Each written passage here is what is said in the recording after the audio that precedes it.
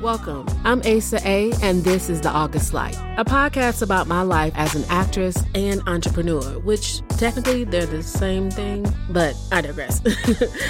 Join me weekly for candid discussions about Black culture, growth, self-care, business, education, and a whole bunch of other Oh, and I have a lot of amazing friends who'll be joining me in all my nonsense. There's no telling what will happen when the mic comes on, but I promise it'll be entertaining. So get comfy and enjoy the light, the August light.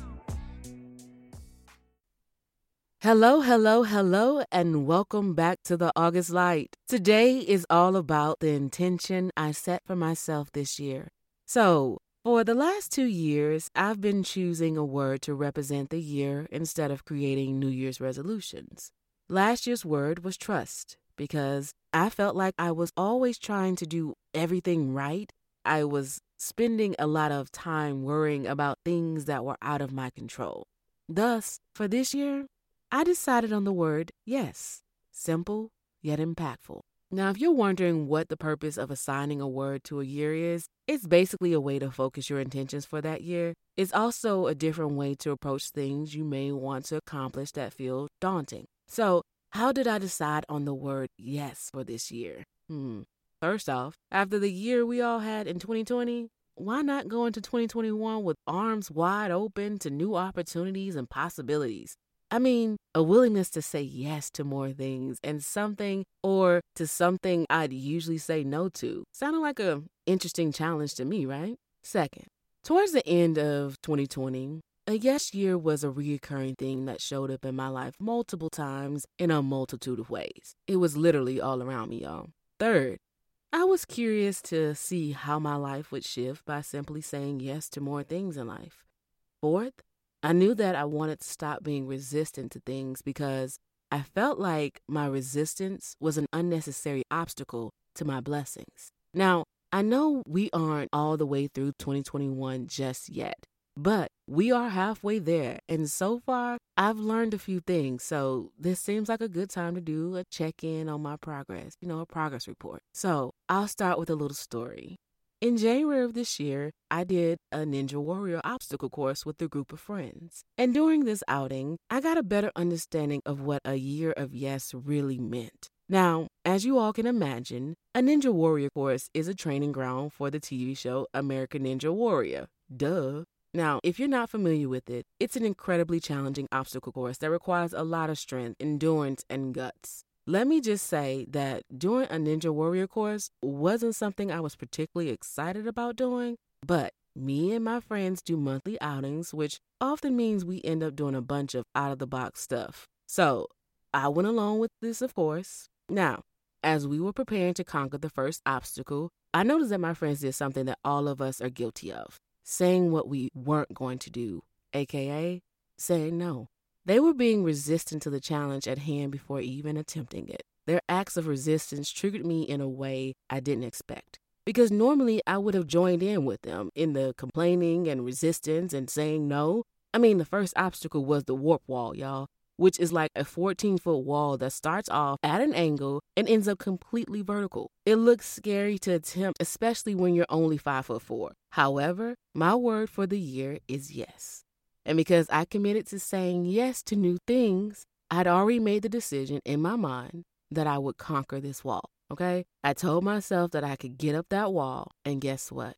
I did. Although it took me until my third attempt, each time I went, I felt more and more confident in my ability to run up the entire wall and pull myself on top. And when I did, I felt so accomplished. This moment reminded me that if I put my mind to something, say I can do it, and believe it, then I can conquer whatever's in front of me. I also knew at that moment the amount of mental capacity and awareness that would be required of me to maintain my growth throughout this year. Because the work of saying yes isn't something you can do passively or in a bubble by yourself. There will be outside forces that will challenge you, your progress, and make you question yourself. But it's worth it, because yes is a powerful word, especially when we are using it to conquer something that frightens us. It's a mind shift that we have to work to maintain in order to continue to see where yes anding will take us. Something else I did at the top of this year, which was something I never done before, was create a vision board. Now, I sat down on New Year's Eve to complete my vision board.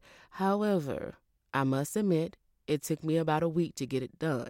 But I got it done, y'all. And honestly, I think it took me so long because I didn't fully understand the purpose of vision boards when I decided to do this. And I was also looking for the right words to capture what I'd envisioned for this year.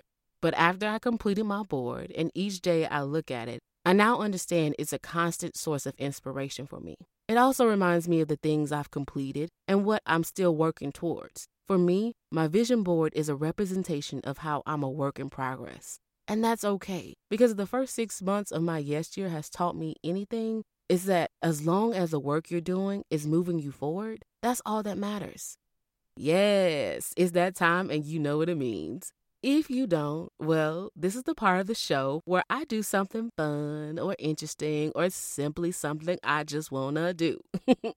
For today's enjoyment, I will be listing off things I've learned in the first 6 months of my yes year. Let's call this segment the Yes Effect.